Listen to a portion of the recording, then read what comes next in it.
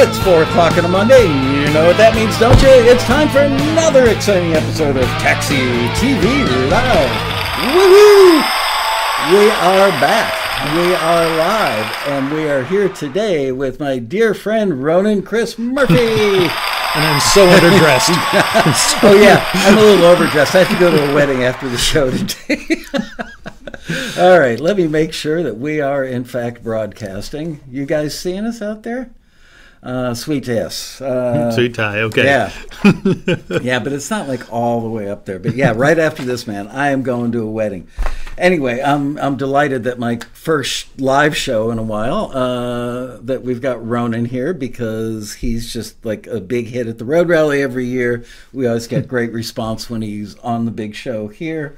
And I hope you guys behaved yourselves while I was out of town. Yeah, it's good to be back. Good to see your virtual faces anyway. John Pearson, Peter Rahill, Alan Hall, Riney Bear, Dean Turner, Chris Anderson, Heidi, Chris Freeman, Stuart McClellan, Jesse J. Peck, Piano, Laura, Andre. I saw you're coming to the rally this year. Yay. Okay. Anyway, so we are here. And Ronan and I are going to talk about creating a great studio space in your home, studio monitor placement, maybe some brand recommendations, although he gets very esoteric stuff that most of us will never, ever buy. Backing up your files in case of disaster, and rumor has it he's had one recently. What type of insurance you should have for your gear, and how a giant tree made Ronan a world-class expert on the last two bullet points, which are insurance and backing up. And then towards the end of the show, we're actually going to do some live Q&A. So that's the roadmap for today. Should we... Yeah, let's start with the tree. You have a tree house. Yes, I have. I have two houses now. Right. I started with one. I have two now. So, have you had any giant trees fall in your home? Here, for those of you who don't know, and I know that many of you do. And by the way, I want to say thank you, and I'm sure Ronan does as well. Absolutely. So many of you contributed to the GoFundMe thing, and I literally sent out that email and watched the numbers like almost double overnight. So you guys are pretty awesome. Hopefully we will never have to help you rebuild a house after a tree falls on it. But this, whoops, there we go. That's what it looked like when it was alive and functional. Beautiful. Another shot of the studio. Dun, dun, dun, dun, dun, dun. Oh, you know what? I wasn't going live with those. Sorry. Here we go. Okay, that's what it looked like. And another shot of what it used to look like. And then this happened. Wow. Absolutely mind-blowing. Yeah. And just to give you a little perspective on how big that tree was, there you go. Wow. Yeah. Almost right down the middle. Yeah, and it went over. The tree was big enough. It went through my house, across the vacant lot next to us, and into the house, like 5 feet from hitting the house beyond that. So it was about a 160-foot tree. I mean, I've got a couple of 50-foot pine trees in our backyard. I can't even imagine something 3 times as large. So you have toothpicks for life. Exactly, but no, it was it was obviously a pretty dramatic thing. I was in the house. People are like, oh, thank God you weren't in there. I'm like, I was in there. I was brushing my teeth. So, but had it happened literally like 4 minutes before that night, this happened at like 1 a.m, kind of everywhere I was before that got completely clobbered by the tree. And but thankfully I was back brushing my teeth in a part of the house that didn't cave in, because the whole front of the house you can sort of see it just caved in. But no, I got really lucky. But did you hear like a cracking sound? Did you have any warning, or was your first warning when it hit? No. Well, the crazy thing was people thought, oh, it must have been such a huge loud thing. But really what happened was we'd had we're like in the mountains north of Los Angeles. Yeah. And we'd had about 5 feet of snow on our property that week. And then we had 2 warm days with rain and, above freezing temperatures. And then we had 65-mile-an-hour winds. So we had this kind of greatest hits collection. Wow. But no, the thing was I was brushing my teeth, and we have a huge CD collection and a couple thousand CDs, and I thought I heard one of those fall over. And I brushed my teeth, and I thought, oh, crap. What a pain in the neck, because they're all alphabetized. It's going to take us more than a day to put those back together. And then I just started hearing. So I think what happened was it came down and just sort of flopped onto the house. Yeah. And then the weight of it just went through, which is great, because I probably would have been dead if it went down fast, because it would have blown out the framing and everything in the house. Wow. But it came down just this crunching sound, and it was kind of crazy. But no, the community, the support we got from the community was amazing. So many people from Taxi kind of reached out with both kind of good wishes and the GoFundMe. You know, it was amazing because, you know, the great thing, and I don't mind being public about this because people gave us real dollars. So, but, you know, with the insurance, you know, there's parts of it were covered, but just in the weird insurance that we had in this kind of high risk area, tree removal and eventual demolition of the house and all that kind of stuff, not covered by any of it. If you don't mind me asking, how much does it cost to remove a 160-foot tree? About $6,500. Wow. And then there's going to be tens of thousands of dollars on the other stuff. So it was one of those things where, you know, just people kind of stepped up. It was amazing. Like the support we got was just out of this world. You're really well liked, in case you haven't heard. I mean, I've never heard anybody say anything. If I had any doubts, but no, it was amazing. Like again, so many people from that become like friends and stuff from the Taxi community, and even just so many people like, oh man, we've never really met, but you know, I've seen you do your thing at Taxi, and it really helped me a lot. So here's $10 to help you back, and that all of those things just made such a huge impact. Because again, this is a pretty crappy thing to happen, but you know, the kind of support that we got from the Taxi community and some other communities we're part of was just really turned this thing from like, oh my God, this is absolute devastation to, we got work to do. You know, it's that kind of support really transformed it from being just absolutely devastating to, we got crap to deal with. All right, everybody's got crap to deal with. Here's ours. So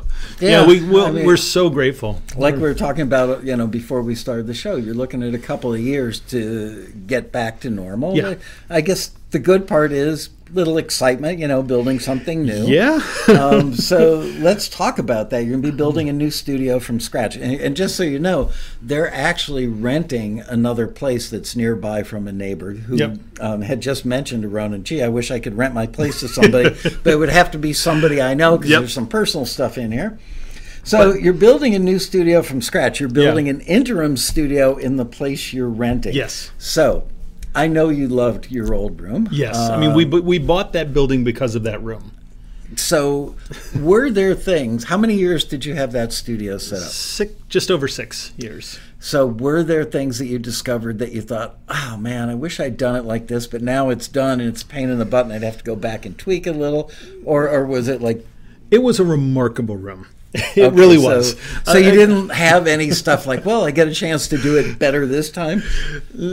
Yeah, it was a remarkable room. Okay. And again, luckily we're in a good situation now. You know, it's working out really well. But again, we bought that. Like literally, we've been looking at different places all over the country, potentially to buy a little bit outside of LA. Yeah. And I remember on Zillow or something, I saw that room, and I remember showing it to Liz going, this place, studio. Because it was amazing because it had no first reflection zones.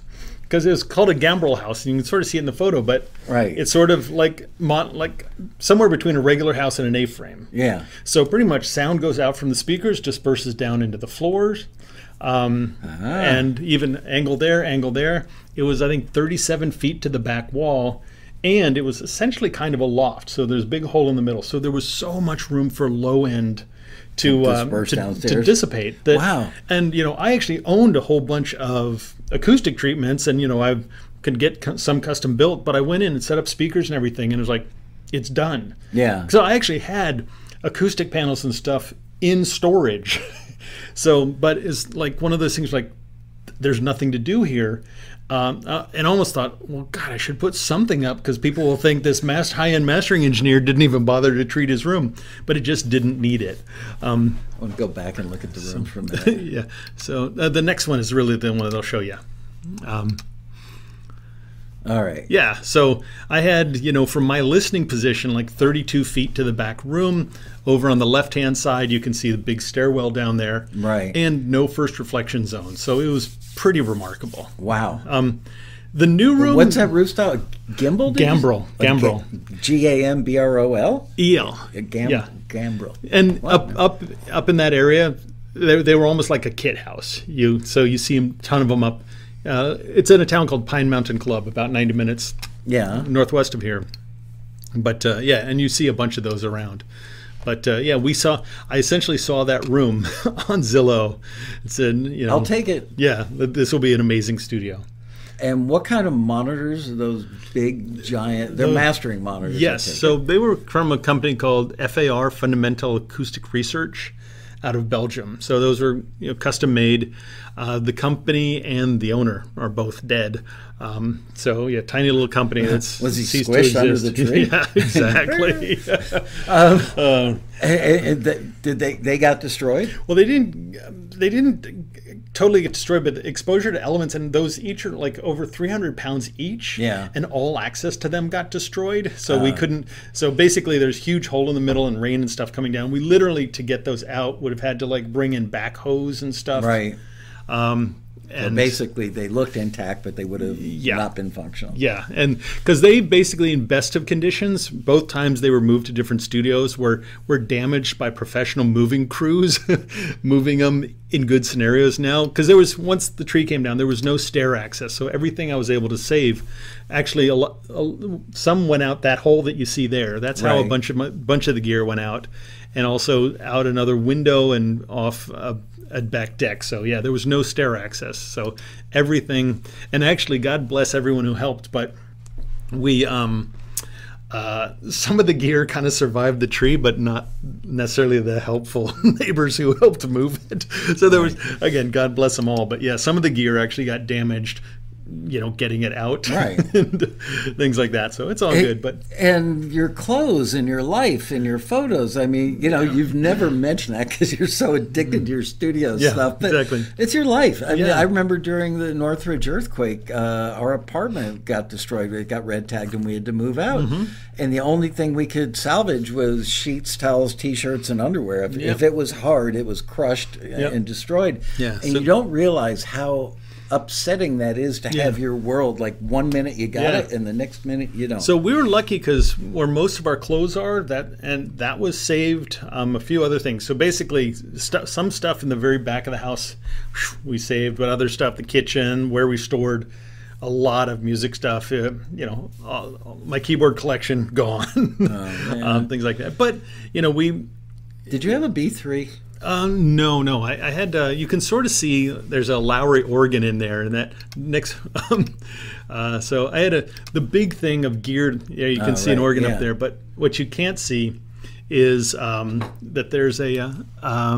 You can. I was in that chair earlier in the evening, but so in the my Fender lower left quadrant, there's a chair. I can see it. But my Fender, of all the gear that I lost, I had a beautiful Fender Rhodes 88 key suitcase model from the 70s, gorgeous, and that took a direct hit. But but one of the things that I kind of want to talk about, because it's super important to me and just can transform people's lives, is the things that made me not freak out. Obviously, this happened at 1 a.m. I went and banged on my neighbor's door, and they let me in. And I'm thinking they're going, my whole life is different. From this point forward, my whole life is transformed. I thought we'd lost everything in the house. You know what? On a material level, yes. And on an emotional level, yes. But, you didn't lose a limb. You didn't lose your life. You didn't lose Liz. Thank God. Absolutely. But all things considered. The two things that really kind of helped was, one, the first thing is like, thank God I'm an obsessive cloner of hard drives. Right. And, it's one of those things where... Good band name, by the way. Exactly. The Obsessive Cloners. Exactly. But this, and if people joining in today take nothing away from today, clone your hard drives, and clone your hard drives. It's literally transformative of my life, because I'm sitting there just thinking, okay, my house just got destroyed. I've just lost all of this. But I've got so many hard drives. I've got clients' projects from the last 20 years. I've got family photos. I've got contracts. I've got, business negotiations, all of this. And I'm like, But for me, the one thing that made this like, okay, we'll get through this is that I clone and I keep offsite drives. Yeah. So, I've got, I've got a place over in Italy, and I've got a few big hard drives there that have my most important client files. We've got most important photos and personal business stuff. So do you bring a drive with you over there and then dump it on the drive there and then bring the other one back to the States after you've done the transfer? I mean, I use a program called Carbon Copy Cloner. Right. And so like my main client drive, I can bring a clone of that, which of course I have multiple clones here in California. So I can bring that over, one of those over, even just the clone to Italy when I go there in a month or so, and then clone that back to my Italian copy and then bring it back.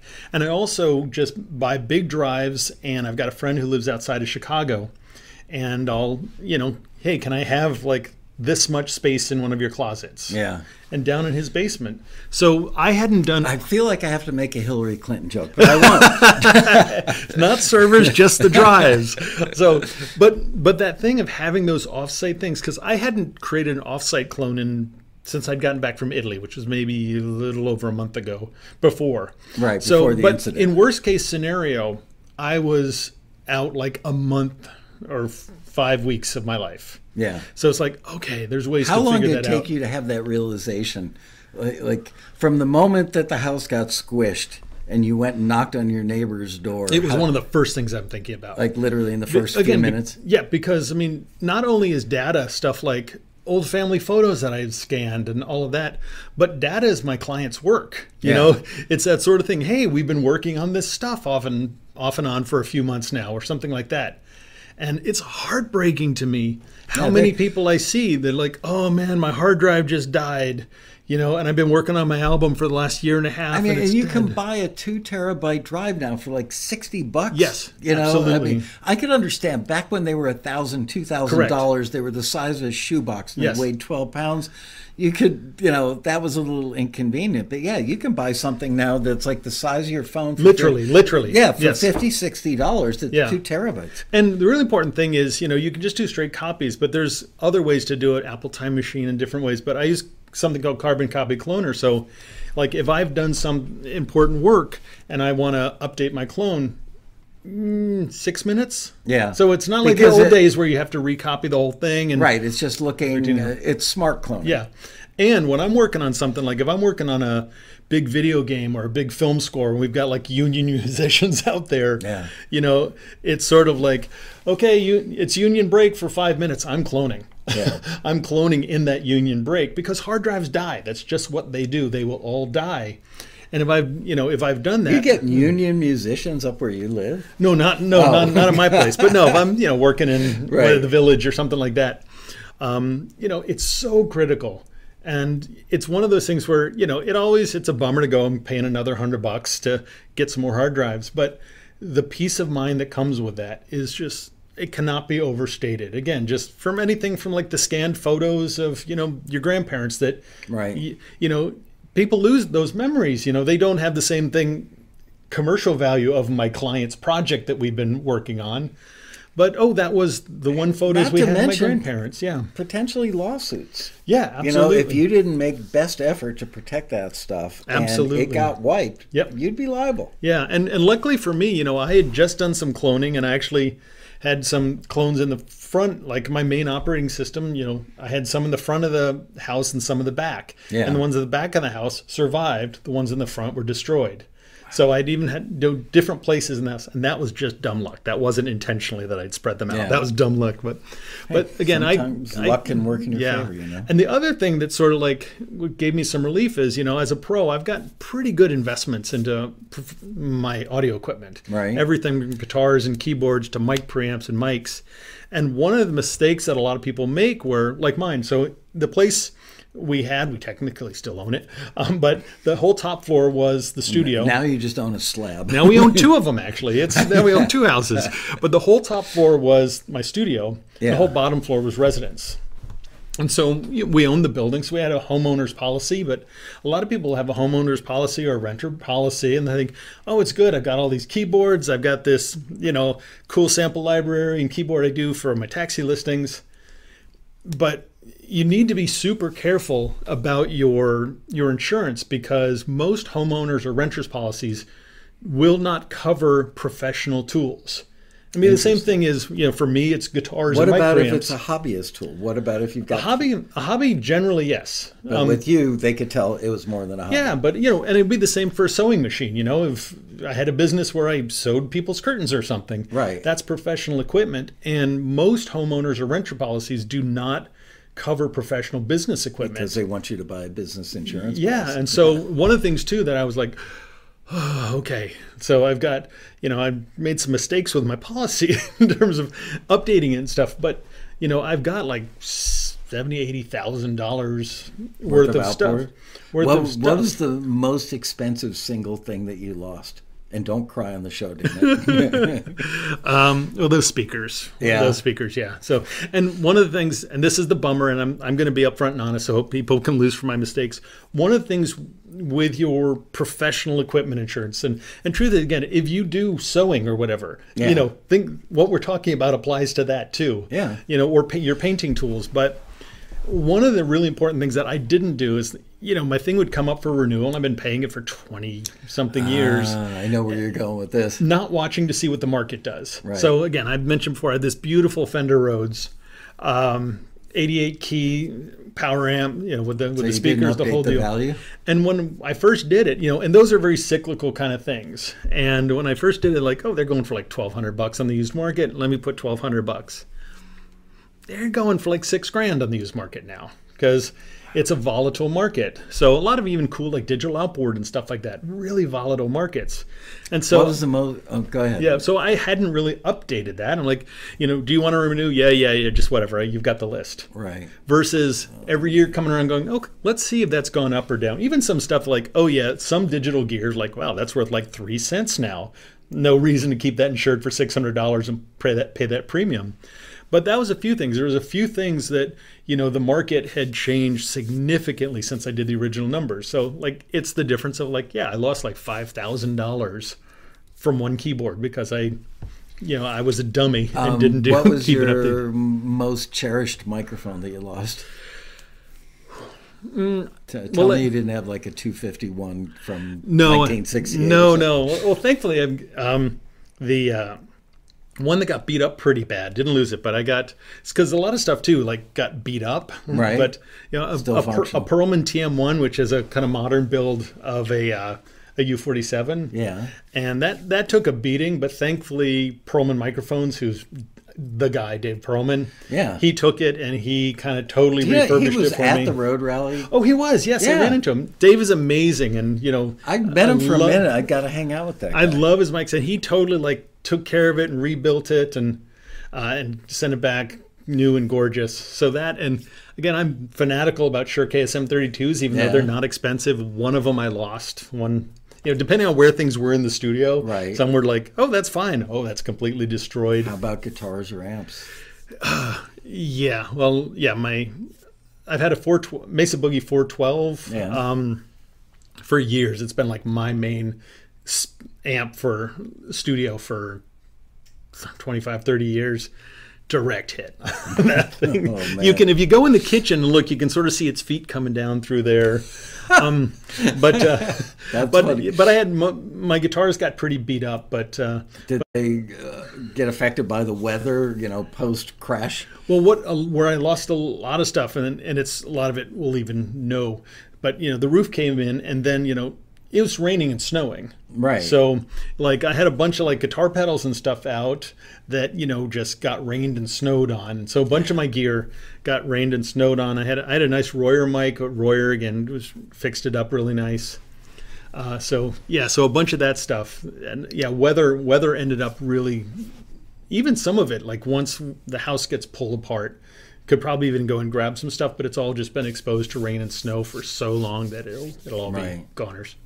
And now they've probably got raccoons living in speaker cabinets Yeah, and stuff. but again, bears did take over the house. Oh, that's right. Yeah, there was a shot which I didn't put load in the show today. But there was a shot with a bear on top of the tree, looking for food in the house. But yeah, the bears came in and they actually started to kind of take that over as a hangout. So we actually had to board up part of the house to keep the bears out because they were getting really comfortable. Like they had a nice shelter with food and stuff. Yeah. So yes. They were jamming. Yeah, exactly. What was the band? There was There's that one in Disney. Right. Yes. My brother sent a joke about that. I forgot their name, but yes. Whatever. Yeah. So yes. Okay, so it's funny. Every year at the Road Rally, we've got Music Pro Insurance there, and they are not sponsoring this. I'm not plugging it because they paid anything, but I wonder how many people take this stuff seriously, and most people probably think, like I've been guilty of in my lifetime, which is statistically, what are the odds that you're ever going to need it? But from what I understand, I was talking to the lady that basically is like the GM of Music Pro, and she said people are often shocked when they find out how inexpensive it is. Yeah. And for the one time you need it, being case in point sitting right next to me. And here's the part for me, and I assume they're the same because I actually, mine's coming up, and I looked at Music Pro, and I've been with another company, but Music Pro actually just looked like they're actually better, like price wise. Right. So I'm actually going to do some more comparisons. But what I had was called an inland marine policy. Super important for pro musicians, and I would imagine Music Pro is the same. You can check with them. Why do they call it inland marine? Well, basically, if I had a mic preamp and I was on a canoe going up a river in China, and the canoe went over and I lost my mic pre at the bottom of the river. So basically, it covers anything under any circumstances. Yes, And again, for a gigging musician, that's the thing. You bring, that's another thing too. Why even if you do happen to have like a homeowners or renter that covers the contents of your house, well, you pick up your gig and your Fender Twin, you go out and play a club, and then somebody steals your stuff. Yeah, we all know that guy who unloaded the van, turned around to light a cigarette, and came back and the guitar is gone. Yeah, so a good professional equipment policy will do that. And that's the thing too, where I do a lot of international work where I'm all of a sudden I've got a rack with $2,000 mic preamps and stuff in there, and it's even things like I remember once I was looking out a window, I had a rack full of tube gear and stuff like that, and I just saw them bringing the things and literally just throwing it in the air and dropping it. It's like, why exert loading it onto the plane? Why exert the effort to throw it in the air and have it drop? But again, the thing that made because they're a-holes. That's why. And the thing that made me go, okay, I have this covered under a professional equipment policy. So if that is, of course, we'd go after the airline, but it's that thing where I know I've got that covered because I have this policy that covers my professional tools, throughout the world. And I think that's really important, even whether... Would they even cover, and you may not know this about the policy, but let's say you were going to Spain to make a record and you were shipping a rack and the rack got lost or destroyed in transit. Would they also not cover just the replacement, but a rental while you get to your destination? Because that would be important. I'd call Music Pro and ask them that question because I don't want to speak for what their policies are. So yeah, I actually don't know that. So I will introduce you to the lady who runs Music Pro. You guys should do a little a class at the Road Rally. Oh, that'd be awesome. Yeah. Because this is important stuff. Because this sounds boring. I know it's more fun to talk about how to make a snare drum go boom or whatever. But, this whole business about, and it's not, and I've been into this before, disaster struck, but this whole business about cloning and having insurance and stuff is just so vital because it's heartbreaking how many people I've seen lose a year of their life or 2 years of their life. And that's somewhat common. A tree falling on your house, not as common. So in the photos, I'm going to go back to the photos for a minute. You had, wrong photo, these big, beautiful monitors that cost a fortune. They're half the size of a pickup truck. Yep. So you do mastering and you do mixing and occasionally even recording. Yes. How is it that you've been able to build a room that serves all of those use cases, all that functionality in one room? Because I've known mastering engineers. Yeah. It's a whole different thing to build a mastering room. Yeah. So how did you accomplish the goal of building a room where you can master stuff and mix in there as well? And I can't even see, what monitors did you use for like your, NS10s? There's NS10s there. And what do you mix on? Well, mostly the NS10s. Okay. And so part of that, and now I'm addressing this too, because I'm in a new space, kind of building out a studio, but I don't own the place, so I'm not going to build walls and tear out walls and stuff like that. But one of the things that allows me to do this is kind of trying to optimize certain spaces. So again, there, and it actually changed a bit where that old picture doesn't show you. Where I actually had was I had the NS10s actually eventually ended up them closer to me. So I'd mix on NS10s in the near field. Right. And then so I've had that hat on. And then when I'm mastering, I would master on the larger mastering speakers. And of course, I'm always bouncing back and forth, but in terms of their primary roles. So I'd have more of a traditional near field NS10 thing, and then switching out to a far field kind of situation. So, and also I ended up actually finding a place to settle. But one of the things too with that original setup is where you could see the NS10s were on the same plane, kind of as the big ones. What I have there, that chair, what I work on a rolling table. So I actually would move. So I'd actually move the table up and mix on the NS10s. And then when it's time to master, I would actually go to you different... probably took out a laser tape measure to make sure that you had I just ordered a new laser tape measure from Amazon yesterday, actually. But then, so what I would get is I'd have the advantage of different set of speakers, but also different point in the room. Right. Because, and this is something I've been running test tones for the last 2 weeks on stuff to really, dial in the new room. Yeah. But it's the kind of thing where, and this is something. What do they use now? White noise, pink noise? Sweeps. Really? At least the way I'm doing it, yeah. But this is a really cool thing because, yes, in a perfect world, people doing a taxi listing, whatever, could, hire one guy to mix it, send it out to another gal for mastering and all that. But that's not the real world. So many people have to do their own thing.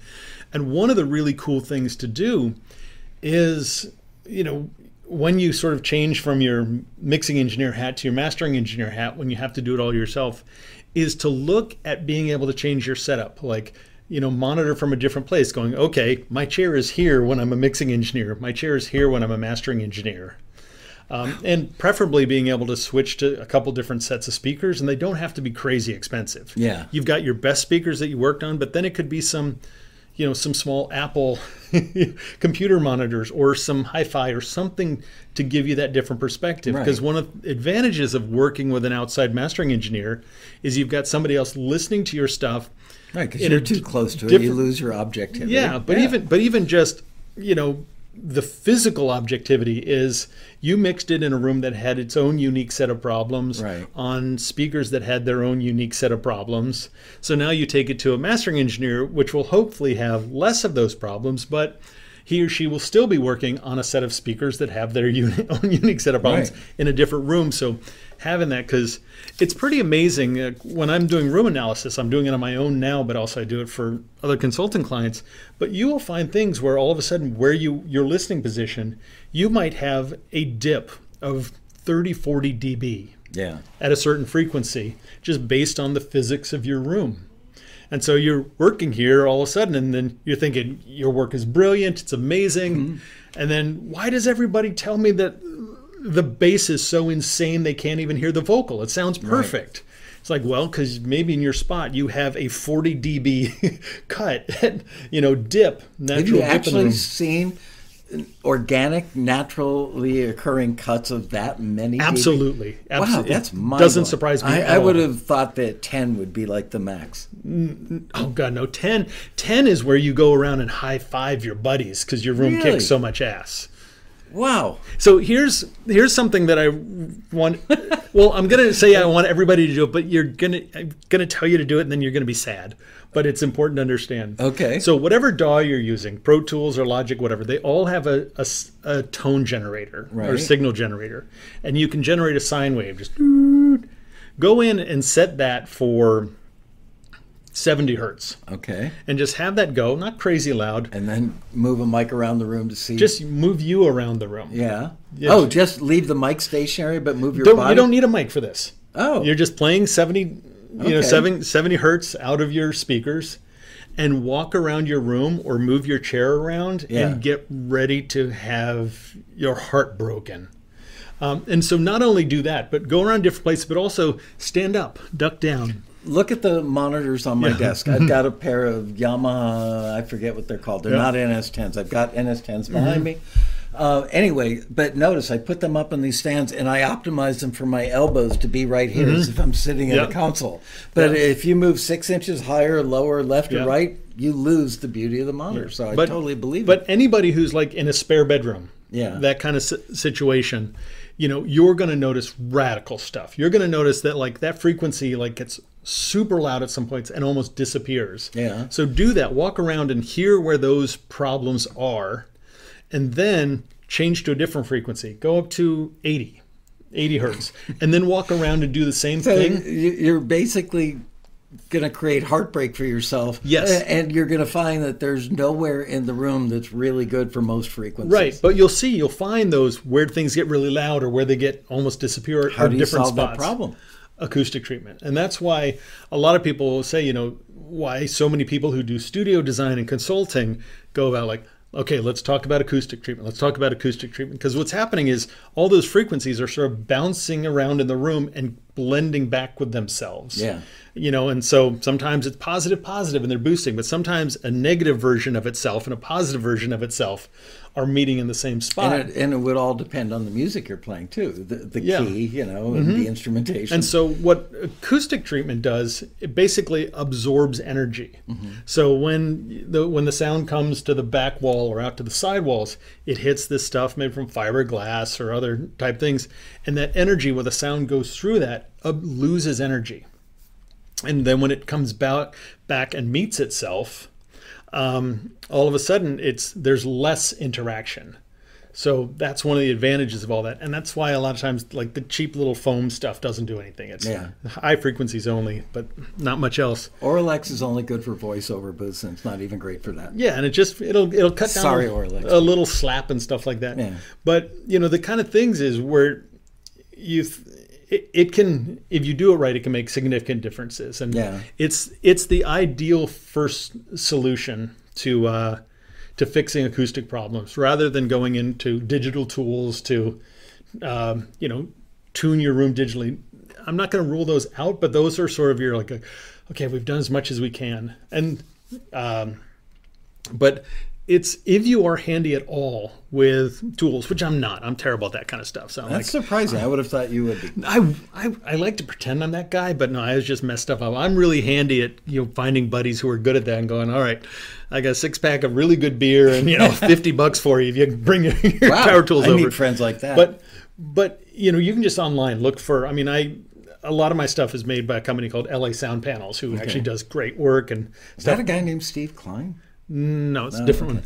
But if you look online for DIY acoustic panels, things with mineral wool or high density fiberglass, if you're handy at all, you can build that stuff for not that much money. Right. And transform it. And really, I would have, if somebody has my room sounds like garbage, and if they have pretty good speakers already, I wouldn't say spend more money on speakers. Right. I would say spend money on acoustic treatment, because when you do that, the level of your speakers is just going to jump up, and you wouldn't even notice the benefit of better speakers as much. Let's talk about bass buildup. The biggest mistake I see, I've seen this for decades now, friends of mine that will go out and buy a pair of NS10s, they're so proud they've got them, and they will put them on a desk up against a wall in a 10 by 12 sheetrock room.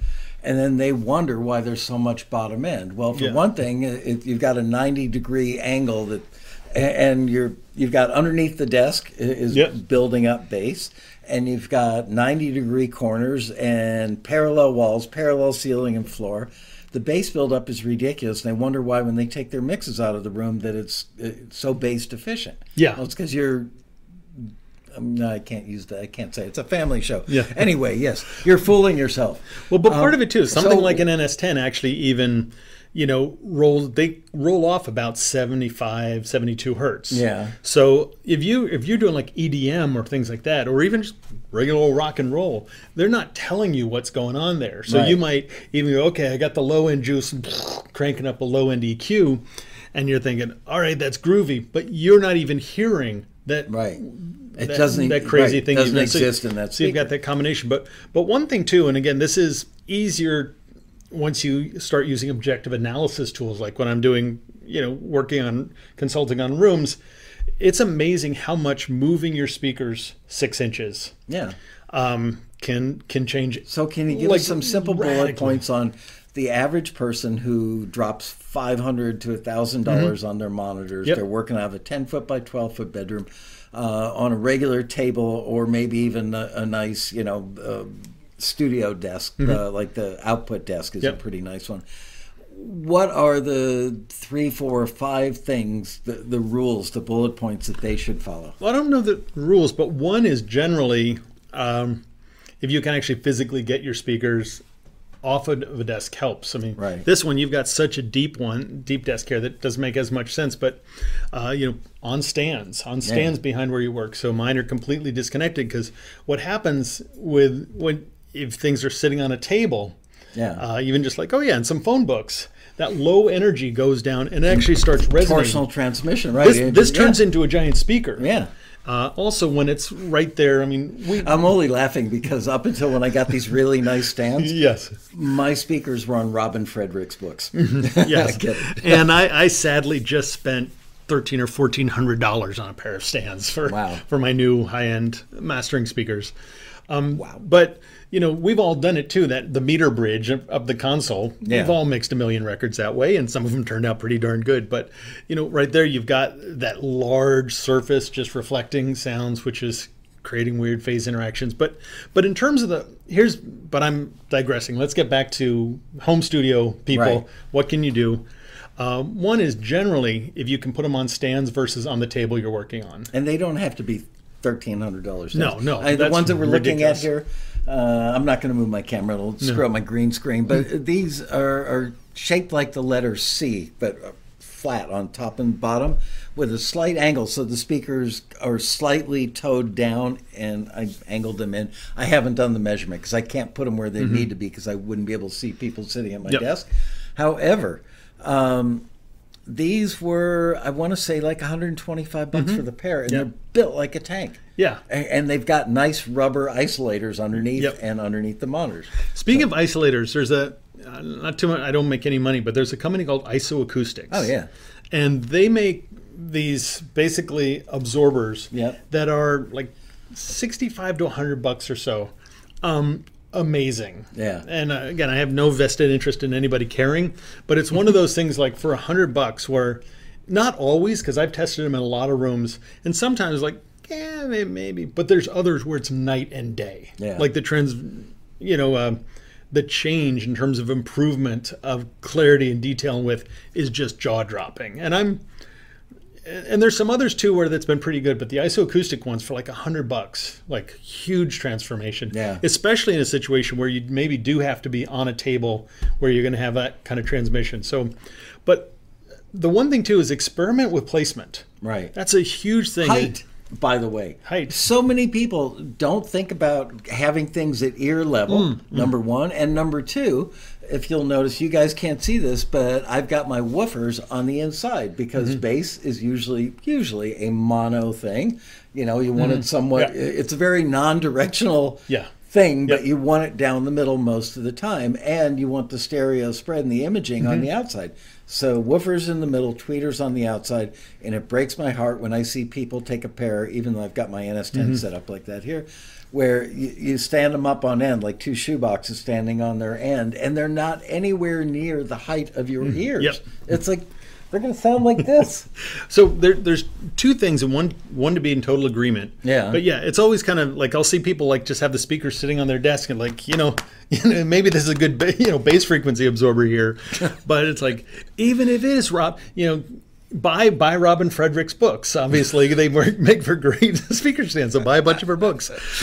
Sorry, Robin. No, but No, but height is really important. But the one thing I'd say in terms of where that height is, and also orientation of the tweeters, Yeah. check the manufacturer's guidance on that.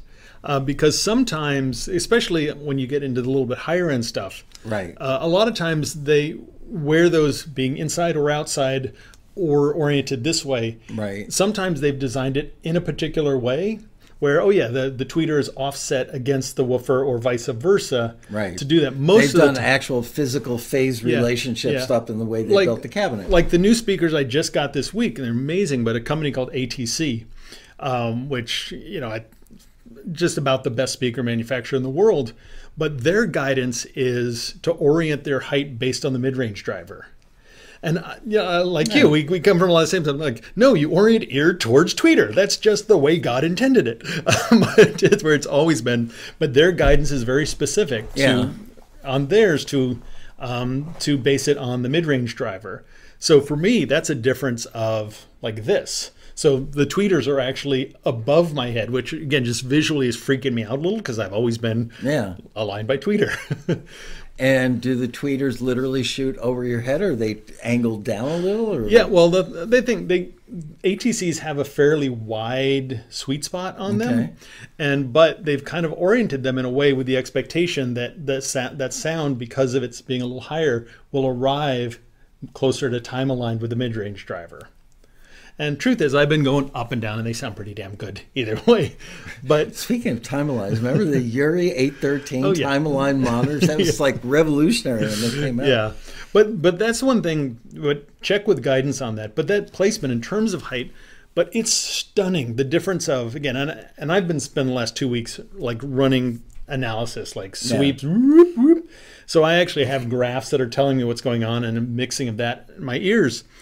But it's amazing how much moving your speakers back 6 inches can completely transform, the linearity of the low end. So if you were building a home studio in a 10 by 12 bedroom made out of sheetrock with no acoustic treatment yet, what would you reflexively offer up as $500 to $1,000 pair of monitors for people who aren't you? For people who aren't me. Yeah. Not audio freaks. Well, one thing is look around on the used market. Yeah. If you're in a big enough town or something where you can look around the used market, and it's really tough. The one thing I like about ATC, which are stupidly expensive, is like, okay, nice new car or ATC speakers. Wow. But so many of the different lines are. Some of them personally are really good, and others are like, how can the same company have made that garbage? Right. And this one, and room interaction is a big one. So in your perfect case scenario is like, hey, I've got a buddy who's selling some stuff. Hey, can we bring him over and try him in my room? That's sort of the best way to go.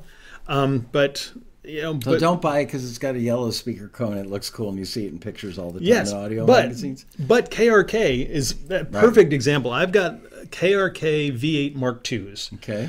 You can actually see them on one of the pictures you posted. I've got them somewhere else now, but I think they're like $250 on the used market or less, and in the right room they're outstanding. Are they in this shot? Yeah, sitting on top of the big ones. Oh, okay. Yeah, they're there. Yellow speaker cones. Yeah, but KRK good branding. But KRK makes other speakers I think sound like garbage, and these KRKs in some rooms I've tried them on. If somebody told me they were $7,000 speakers, I'd believe it in a second. Wow. And other rooms are like, they're just not that great. There's a new company called Kali, which is doing some. I've worked in a couple rooms that have those. How do you spell it? KALI. Okay. And that's a brand that's pretty good. The JBL released a series a while back. Right. And I think LS305, their first generation was incredible. Yeah, I heard them in the JBL listening room in Northridge. Yeah. Blown away, because the last time I was serious about JBLs, they were making 4311s in 1975 or something. And they were really mid-range. They were a good workhorse. They preceded the NS10 as the classic, everybody's got a pair. And then I heard these things. They were like they had a 5-inch and a 7-inch version of them. And they had like a little plastic horn in the top of them. I literally said, turn off the music, you guys. This is like a home run. They're like, really? You like them? I said, yeah, they sound amazing. And they were not expensive. And then they did the V2, which was like a big downgrade from that. Like, I always get so nervous when somebody, especially these companies who put something good at a great price point. Yeah. And I wish I could remember exactly what they're calling it. But it's JBL's kind of prosumer range. Yeah. But the first generations are great. I actually put a bunch of my consulting clients like, here, get these. Yeah. And they weren't much money. No. They were like remarkably cheap for what yeah. they So were. like for like the version with like an 8-inch driver was like $400, under $500. And, you know, even some of my clients where I work remotely, I was like, if we're going to work in your studio for this part of it, you need to get something else in here. So here, buy these. You know, that's what I had Guar put that in their studio when I was working with them. But I'm going to Google it really quick. But then they did the V2s, and like, I didn't really. JBL studio monitors. Yeah. I didn't like the new ones, and now they're on V3, which I haven't heard at all. But the first generation, you know, you can find those, especially like the 8-inch driver version, are really good. Might be the LS something. Or I'm not seeing it, but why I am seeing stuff that I haven't seen. JBL L52, basically like first cousin to the 4311s. Mm-hmm. Oh, well, I'm not going to geek out on that stuff, but I'll go home tonight. Some people look at porn. I look at speakers. And to some people, it's the same thing. Right. But the one thing that I will say is, and this is kind of weird, but it's weird how personal speaker choice is. Yeah. In ways that it shouldn't be. I mean, because you should think, especially when you're kind of professional, okay, this is telling me what I need to know. This feels linear in the low end. I'm getting the detail, stereo enriching. But there are speakers, and I won't bother sort of bashing brands, but like there's one brand that's like really popular, and producers, engineers that make records, like I really admire them. Like, you work on those? How? Like, and I'll work on them for like 10 minutes and like, this just has to go. We need to get these off of the console bridge. And it's not a matter of personal taste? No, it is a matter of personal taste. It's but it's weird. It works for them. Yeah. Okay. And there are like literally, and where I had a friend of mine's one of the top kind of guys for mixing video game music and some film scores and stuff. And we were building out his new studio, and I was kind of helping him with that.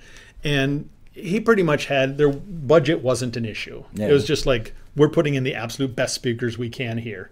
And so, and when you're, a bunch of zeros after it, all companies are very happy. Yes, we'll happily drive over and bring these speakers to your studio so you can play with them. So all the big brands, and there were some things where it was like we'd put them on and going, wow, these are like $12,000, and I wouldn't keep them if the company gave them to me. Wow. And then there's other things where, again, there'll be a speaker that's like $800, like, oh, I could work on this all day. Yeah. And so it's speaker choice is a really weird thing. So, I wish there was an easy, like if you said, hey, what's a good mic for recording guitars for beginners? Like, get a 57 and shut up. Right. Okay, well, let me take a step further, which is a lot of people live in apartments and they can't piss off their neighbors. Yep. Especially a lot of people in our world tend to work from like 8 p.m. until midnight because absolutely. The family's going to bed and this is when you get your alone time to go be a studio person.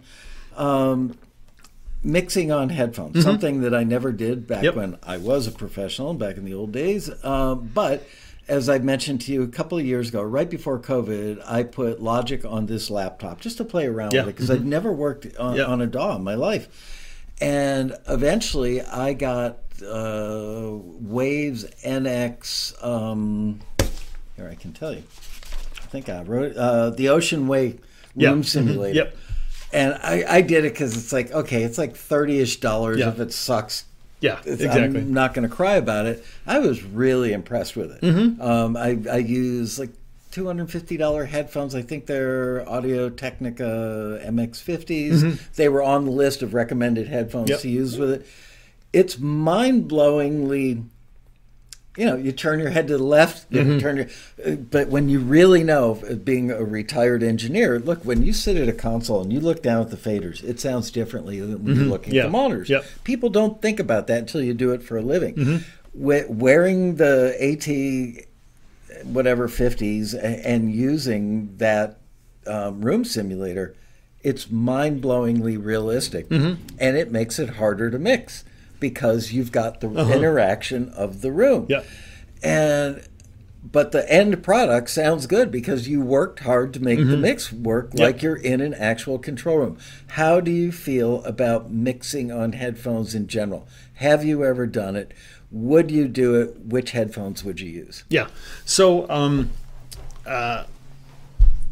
I think you make music any way you can make music. Okay. So like that same thing, you live in an apartment and you work from 8 to midnight, or you live in a house and your kids are trying to get to sleep. There's plenty of reasons why you can't.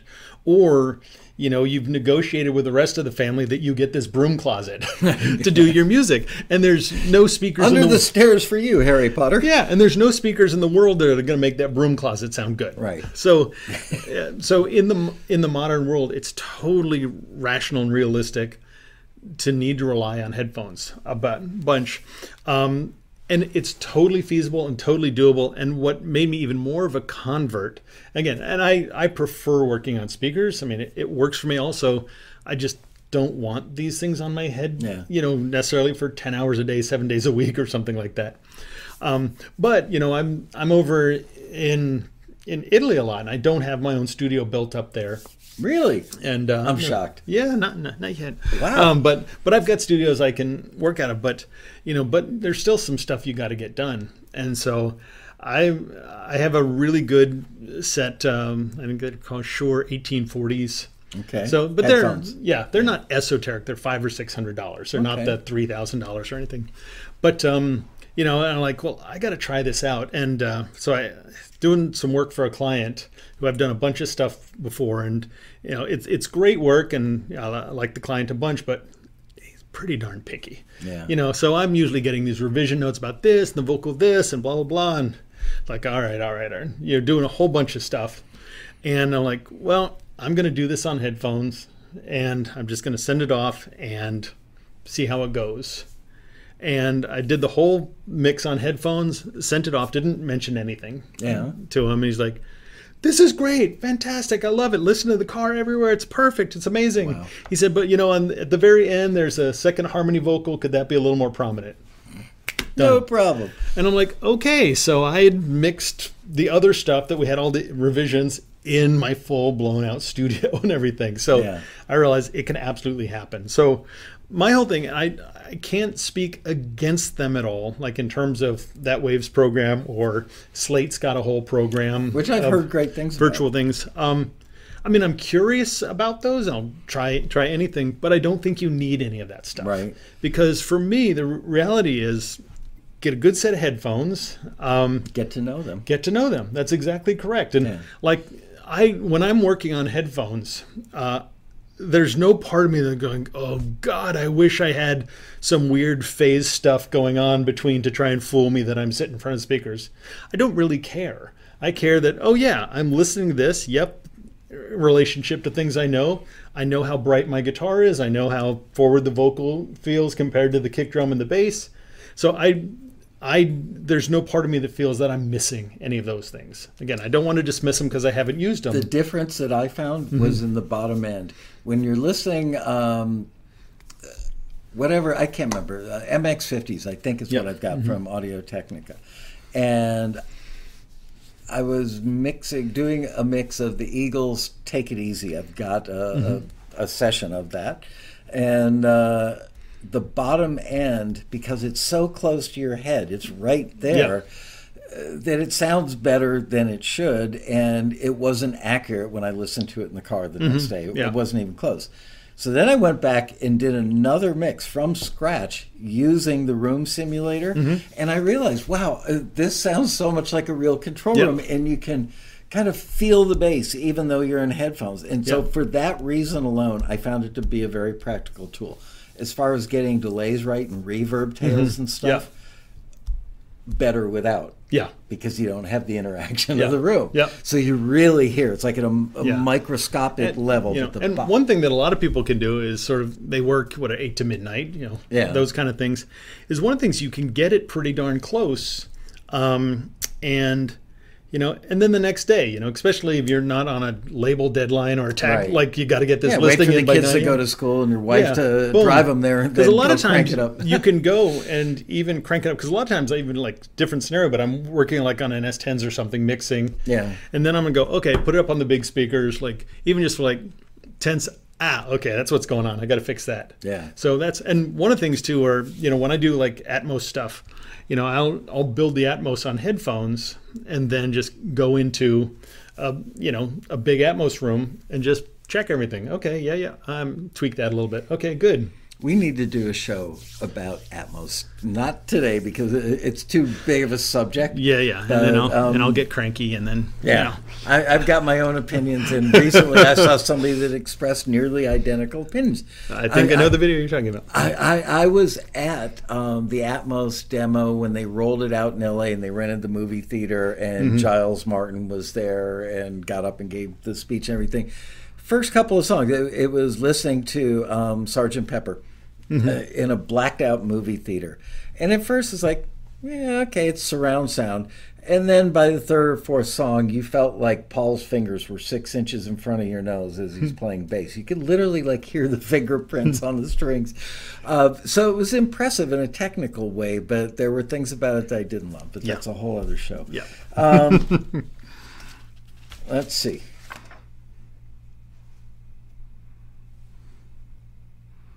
Boy, we've covered a lot of this. Well, we stuff had about already. 500 questions come in too. In case Yeah, people so wanna... let's do questions because, we got a half an hour. Let's do questions. Hello, everybody in the chat room. Okay, so if you want us to take your question, we will do our best to get as many as we possibly can. Please type the word question in all caps so it makes it easy to go, oh, there's a question. Do music libraries like recordings in surround sound? You're much more tapped into that, but I haven't been seeing those requests. For the most part, it seems that most of the time, people want control of that at the dub stage. Yeah. But they would even like Atmos, the top music mixers for scores aren't delivering. They might deliver in surround, but not Atmos.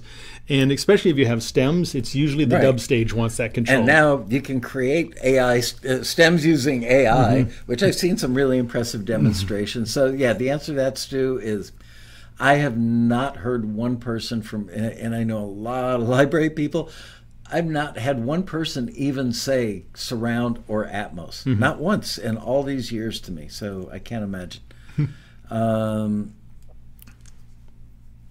All right. No questions coming in with the word question in front of them. Oh, they have to have the word question. Well, there is a little delay going up.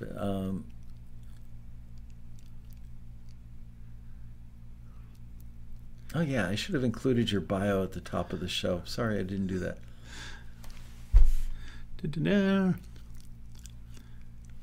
Yeah. Well, by now we probably have questions at the bottom. Yeah, okay. There we go. Are you familiar with the Steven Slate? That's one I talked about. Right. I'm very familiar with it. I haven't used it yet. And this is more important stuff. Did the Mountain Dulcimer? Some of them did, some of them didn't. One got repaired. So it was a mix of loss, survival, and a good luthier being able to repair one of them. Oh, question. Subwoofer needed for 5 or 6 inch monitors, yes or no? That's a really, really good question. I'm curious to see what you're going to say. Yes, but you want a subwoofer on a switch, on a foot switch. Most subwoofers will let you put it on a foot switch. You need to be really careful because, something 5 or 6, there's deep sub stuff that's just not being represented. So, but you need to be really careful with placement and how you integrate the subwoofer. You can't just drop it in and go, hey, it's done, da-da-da. I've seen people have subs underneath a table all the way to the right side up against a wall. And I guess, okay, so what does it take? Like an E note on a bass is a 33-foot wave or something like that. It takes a really long time to develop.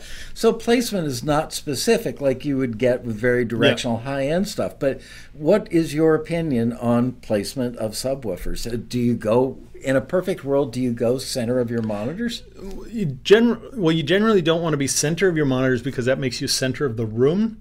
The general guidance is a little bit offset. Okay. So most of the part, your subs are dealing with 80 hertz down. Right. which are very omnidirectional. So they're not going to locate as well. So you've got a little more play. Some of the traditional theory is if you drop it right in the center, there is more likely to be interaction left and right. So if you have mean acoustic interaction from the walls, so you could get cancellation. So if you have it offset a little bit, that's going to be a little bit more diverse. I learned something new today. Yay. But also just in terms of aligning directly with your speakers, or as a little far bit as back, the frontal plane, yes, okay, and potentially inverting the phase on them. Right. So I'm not discouraging. People should get into it and geek around, but don't go, oh, the subwoofer's there, okay, it's done. But try moving it forward, moving it back over onto the sides, because it will change it. And generally what I'm looking for, whether it's my own room I'm putting together or consulting with somebody, is, you kind of want to sneak as little in as you can. Like if your subwoofer is fun, it's probably not helping you. It's one of those things where you want to sneak it in and go, oh, okay, I'm hearing that low sub stuff, the bottom of that kick drum, that, low rumble of a synth bass. Yeah. But if your subs are like, oh yeah, baby, like you want that for an action movie or something like that. Right. But where not you're to doing make a record. But where you're doing work, you don't. You just want, okay, here's enough to represent a little what's there. How do you know? And then you would have to remain consistent with how much of the sub you're bringing into the monitor mix from project to project, because we always want home bass, or bass line. Yeah. So what I think the best scenarios are, you've got the subwoofer, and with a lot of them you basically have output of your monitor controller or whatever, or your DAW interface going into the sub, and then the sub spits out to your main left and right. So they're all on the same volume control, which is really important because you don't want that balance changing. Yeah. And again, I just love having it on a foot switch to be able to turn it off to hear, okay, what people are going to have. But also, if you have a smaller room and other stuff, you're probably better off trying to do most of your work, like with just your 5 or your 6 inch speakers, and then turn it on just to see what's going on down there. Because Brad Gray is actually kind of addressing this. My low end seems to be doing some cancellation. Monitors are on stands close to a wall with some dampening materials behind them. I'm 3 feet away, but on other speakers, the bass seems heavy. So that relates to what you were talking about, the subs, with canceling its own thing because of the positioning of it and but the reflections. Also, one thing traditionally, again, the best thing you can do is experiment with stuff. But as you move speakers closer to a back wall, they're going to create more low frequency energy. Yeah. And part of that too is it's not like, oh, it's now representing it better. With all this stuff, it's like creating these increases or decreases in energy. Well, how do you know? I'm asking a question on their behalf. How do you know where the bass line is? Because yes, you can make it sound sexy or less sexy by where you do it. Like Tannoy gave me some near field monitors in like 1984. Yeah, they sounded so pretty. Yep. But you couldn't make a record on them because they just sounded too good. So there's a big thing that I'm a huge advocate of. Is what I call having a North Star. Yeah. For me, and I'm sure I've talked about it before, but there's a song called "Ahead by a Century" by a Canadian group called the Tragically Hip. Right, I remember this. Like that is like tattooed on my heart. Yeah. And it's a good thing that I love the song and I love the band, but I know exactly when the bass comes in on that. I know exactly how low it's supposed to go. I know exactly where that voice is in relationship to the guitars. I understand exactly how bright those cymbals should feel, because I've listened to it in studios all over the world for decades now. And so when I try on a new set of headphones or try speakers or try speaker placement, I'm putting that on and going, okay, yes, I know exactly where everything is supposed to be. So if that record sounds thin on the bottom, that record should not sound thin on the bottom. Like, okay, my speaker placement of these speakers aren't doing the low end justice. Or if that record sounds darker than I want or brighter and edgier, okay, now I know this is microphones or mic placement. And again, I do a lot of objective testing. I'm running tone sweeps and all of that, which is it can help you work faster to solve big problems. But reality is, again, invite a friend over, hey, got some good craft beer, do you want to come over and share it with me? Great, I'd love to. while you're here, you know, and I don't like beer, so I don't know why I use that example. But anyway, but it's the thing in your position, like if you have a buddy and like little blue tape, like if you go to my new studio now, there's blue tape all over the walls and the floor of measuring things out. But that kind of thing, go, okay, cool. All right, pull those speakers back 6 inches. Wow, the bass just got ridiculous there. Here, pull them back. Yeah. Here, push them forward a little bit. And just being able to do that, even without the objective analysis tools, you can go, oh man, the bass of my favorite records feels about right here. And oh, it doesn't sound harsh, or the imaging is good. Because literally, again, this much, can, especially in a smaller room. And like one thing I'm wrestling with too is, you know, even in my new room, is there's a spot where I really want the listening position to be, but it's not going to be there. Just because the room interaction is just, you know, me moving forward 10 inches makes a huge difference in terms of my listening position. Everybody who's got a home studio, do this. When we finish the show tonight, sit there, put your elbows, cross your arms, put your elbows down, lean in, lean back, look up at the ceiling, look down at your wrist, and you will be shocked at how much difference there is. All right, couple new questions. Hey, Ronan, thanks for all your great advice. Can you recommend a great YouTube channel focused on mixing and production of pop music? That's from Smudgy. Hey, Smudgy. I don't, honestly. I haven't been keeping up, so I wish there was a good answer to that, but I don't have one. But the one right below it, from Brian. Okay. Do you compare your mix with reference music from other artists often or not? You just started talking about it while I was typing. Sorry, slow typist. But the one thing I'll say is absolutely. But it depends. I mean, there's some days where I walk into the studio, I fire things up, and I'm like, I'm a badass. I'm really good at this. I mean, you know, but I don't mean that in a cocky way, but I mean, I've been doing this for a long time. I'm good at what I do. And I feel really confident, so I'll mix away, and that's all good. There's other days where I walk into the studio and go, I'm a fraud.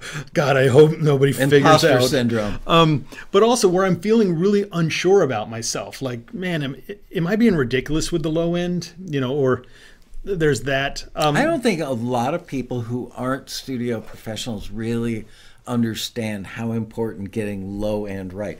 Kick and bass relationships. I hear so many pop records today that just don't get it right. They'll put 10 layers of whatever kick drum in there, you know, 808s probably, and yet they don't get the relationship between. So I don't. Yeah.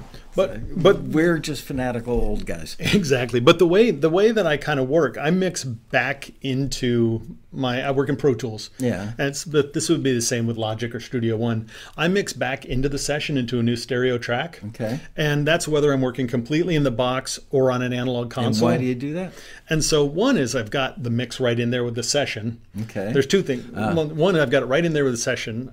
Two, I can also go in and punch mix changes. Like, this is perfect except that bridge. I turn the tambourine down too much. Why wouldn't you just automate?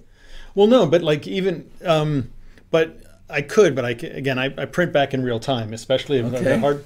So like if I go, oh man, on the bridge the tambourine got turned down too much. Yeah. Let me turn it back up. I can just go in and punch the bridge. You know, so in 30 seconds, good. Okay, that's consolidate. So it's done. I've never, and I'm sure you're not the only guy that does that, but that's cool. But here's the other thing. I can pull other mixes I know really well into the session. And so, because, you know, all my tracks are going out wherever they go out, individual tracks, and then back in, and then my mix is going out. That's my main stereo out to my monitors. Right. I can pull in on another track some other mixes I love from my favorite artists. And it's amazing, too, because one thing, again, we humans are incredible. We can acclimate. You know, people who live in North Alaska can get used to summer being cold or, you know, frigid or hot temperatures, or people in prison camps kind of get used to, well, this is what life is. I mean, it's amazing. And so we acclimate. My speakers gave me Stockholm Syndrome. Exactly. But it's that thing where if we're mixing something all day and we're just thinking, oh, God, this is amazing. You know, where am I going to put the Grammy Award for this? But maybe we're completely off, but we will acclimate to stuff. Right. And it's amazing how much, like if I've been slaving away on a difficult mix all day, like, and I might think it sounds great, and then I'll go over, literally spend 5 seconds listening to another mix I know really well going, I'm not even close.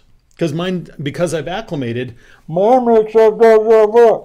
That's become my new normal. Right. And in 5 seconds of going, listen to another mix, oh, my high end is way off, or my high end is too bright, or whatever. I'm a failure.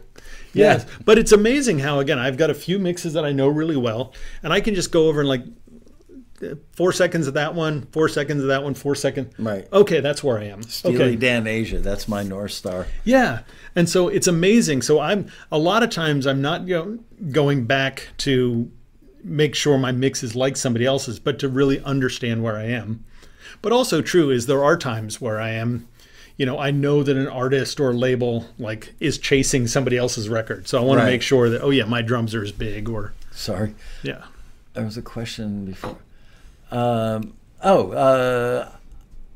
This is from Piano Guitar Voice. Ronan, do you know that Tune Track? The books. Mm-hmm. Thank you. The Tune Track just released Precision Bass software. I have it, and I have to say, oh my, and what do you think of the real Precision Bass? I am curious, and I do have to give books away in a minute. Okay. But what do you think about P basses? Lovely. Yeah. It's easy. You plug them, you even plug them into a direct DI, like a good quality DI, and like, well, that's usable. Let's get to mixing this record. I prefer jazz basses. I don't have, that's one thing I don't have a strong dogmatic Yeah. thing on, but there are a couple of things in my life as back when I was still an engineer. Yuri or LA3s. Everybody laughed at me. They're too simple. Any idiot can operate it, yes, and they sound great, which is more important. And I always kept a jazz bass every studio I worked at because I just thought they sounded better than a P bass, and nobody ever agreed with me. Yeah, and if you didn't catch what he said, he talked about LA3, which is the solid state version of the LA2A. Right. There are lots of plug-in emulations, but also different ones. They'll call them Opto. Right. And again, I love them. I've got plugins and hardware, and even when I buy new compressors, I'm like, ooh, let's try this new Opto. Yeah. And that the Opto electrical, it just is how the compression is done technically. But they're so great. It's like, here's a knob for more compression or less compression. And here's the output. It's stunning, amazing on bass, great on vocals. I use them all Acoustic the guitars, time. Lead guitars, everything. Yeah, and all my friends back in the 70s and 80s laughed at me, and now they're like them. thousands of dollars. And that would probably be one of the, like, if I had to get rid of my bunch of hardware, that'd be one of the things. I own a couple different ones that I would keep and won't get too techy, but they basically have variable release times. So it's hard. They sound pretty smooth no matter what you do. Yeah. So I love them. But even if you don't have the hardware, I'm so happy that you love them. Yeah, look at your plug-in options, and you'll see them called Opto compressors. I've got the CLA, the Wave CLAs, and they sound 98% as good and pretty true reproduction of the hardware version. Yeah, the Opto. Yeah, just plugins spend $35, get it, you'll be happy. Yeah. Or send it back to me in a box, and I'll refund your money. All right, let's give away a couple of books, and we'll get in a couple more questions. So, how we're going to do this, and don't jump the gun because first person never wins, because nobody's going to do it now. You're going to type in a +1, and then Liz, who's sitting, 50 feet away in the conference room, or no, she's not in the conference room anymore. Liz has moved offices. She's going to go like this and go bink and pick out a person, and then we are going to send a copy of, hey, that's my song by Tracy and Vance Marino. I think I'm in that book. Yeah? Vance and Tracy are amazing. They're such cool people, and they are so successful. Like, they're just so good at what they do. They work hard. Yeah, they work hard. They're really smart. Yeah. Yeah. No, they're we have this book at home. They're amazing people to learn from. Anyway, okay, 1, 2, 3, go. Somebody win the book. It's unbelievably comprehensive. Yeah. Yeah, and if you ever get a chance to hear them speak at a conference like the Rally or anything, go, because they're really, really cool people, and very, very informed. And really friggin' tall. They're, well, not to you. You're the only guy. They are pretty tall people, yeah. Yeah, they're like 6'3"-ish. I'm looking to see if I can find you. But I, on the other hand, don't think I'm in here. Maybe I'm wrong. That's okay, Tracy and Vance. Doesn't bother me. Not even a little bit. Bought the book, The Road Rally. Good. It is an incredibly comprehensive book, as is the next one that I'm going to give away.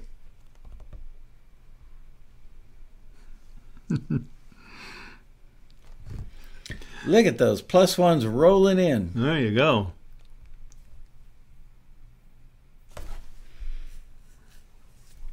Okay, and Liz will be typing in the winner here shortly. And then we'll do the next drawing, take a couple more questions.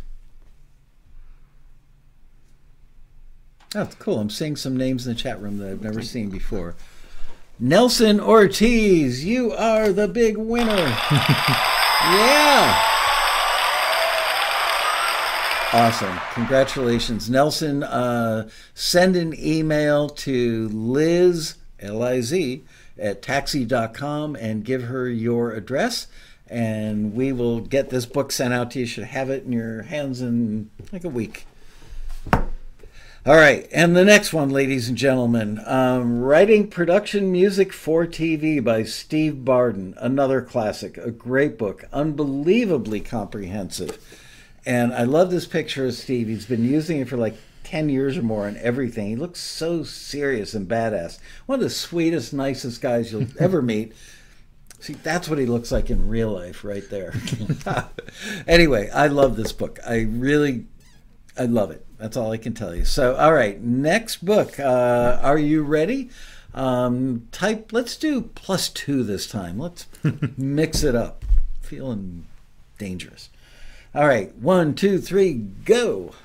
I feel like we need game show music. I was just saying the same. Ding, ding, ding, ding, ding, ding, ding.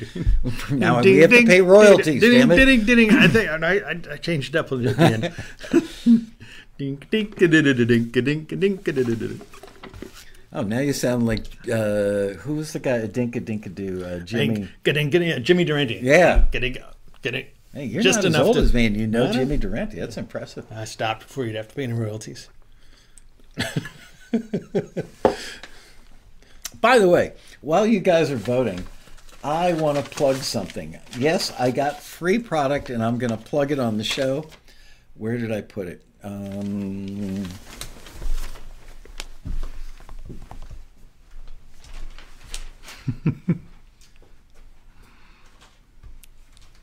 All right.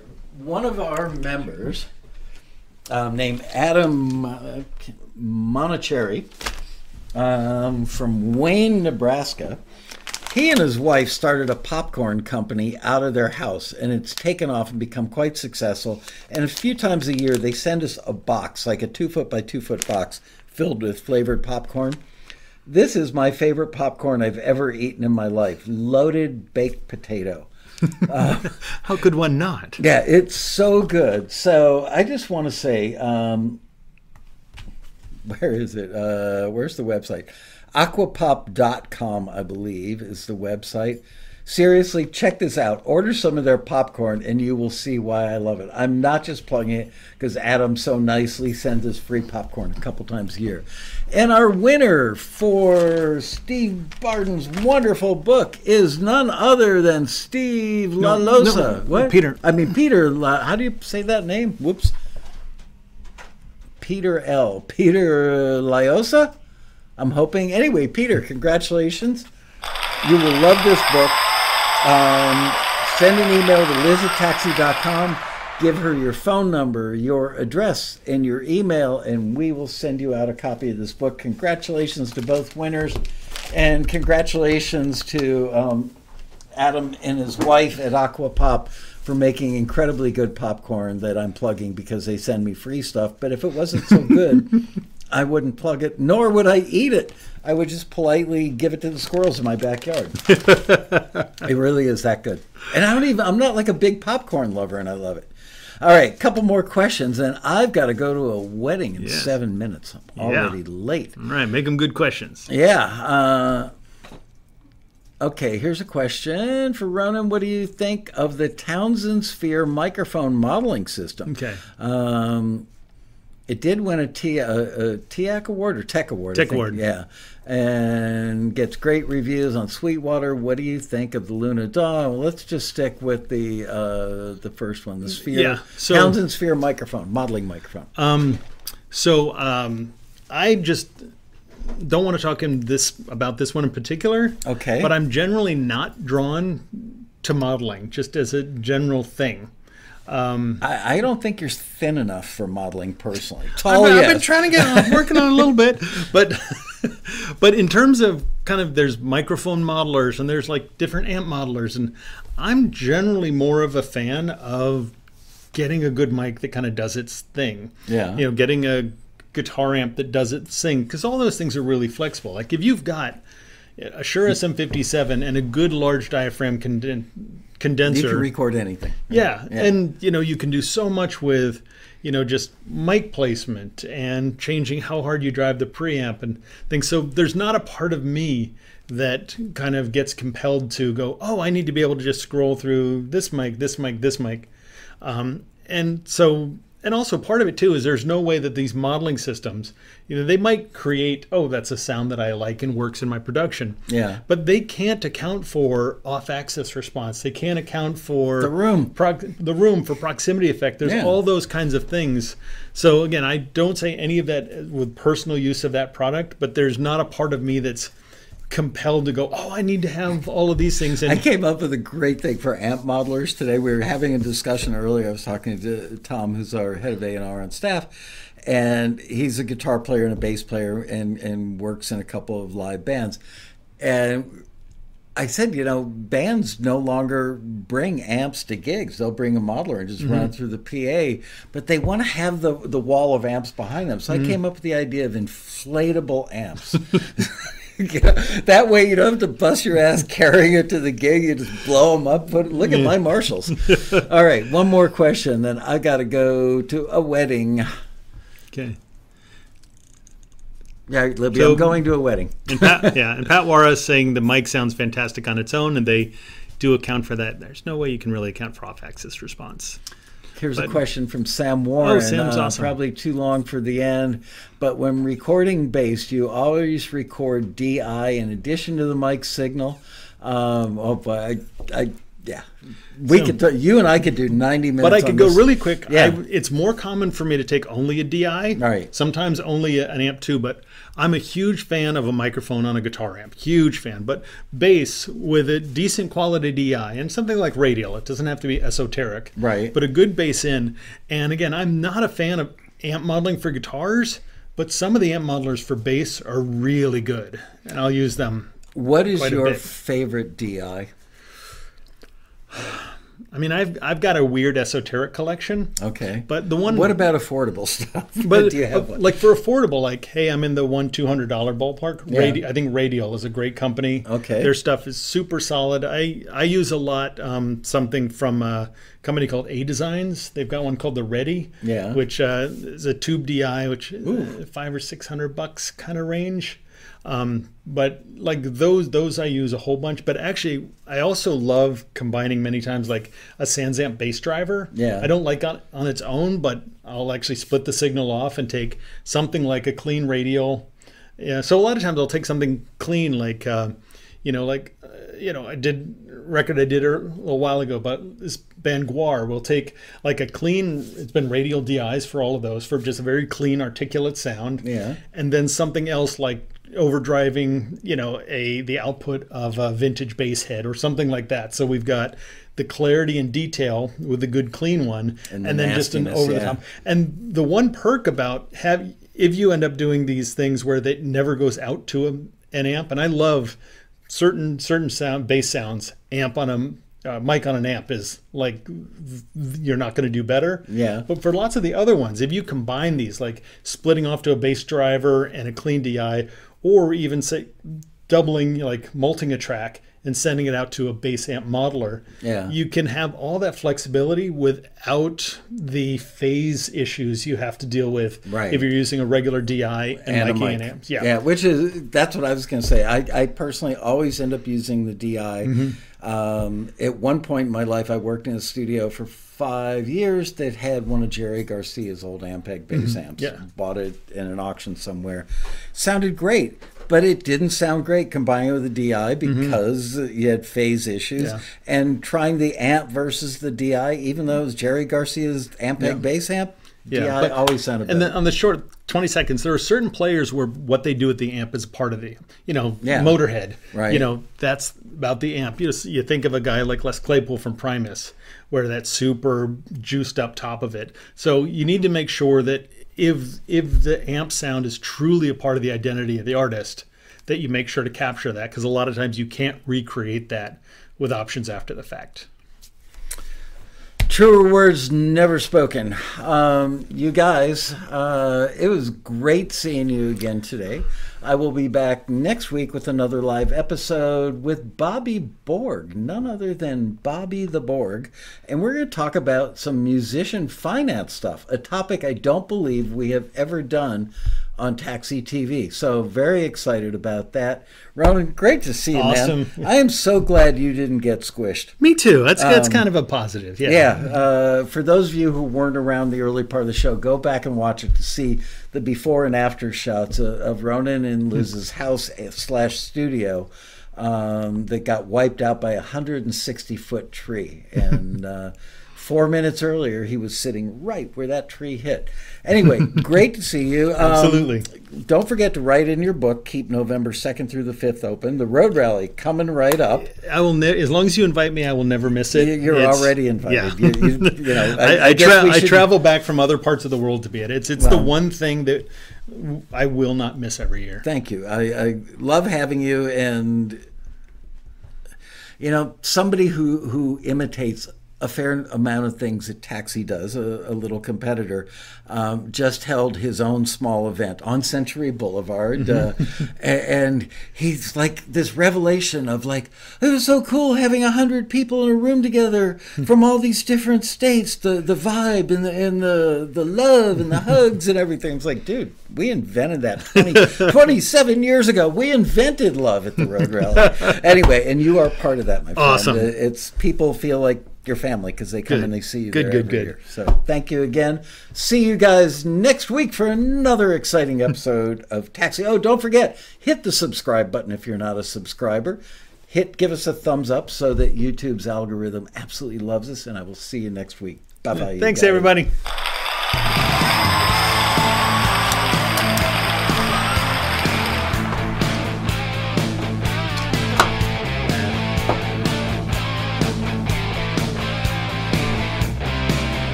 And the fade.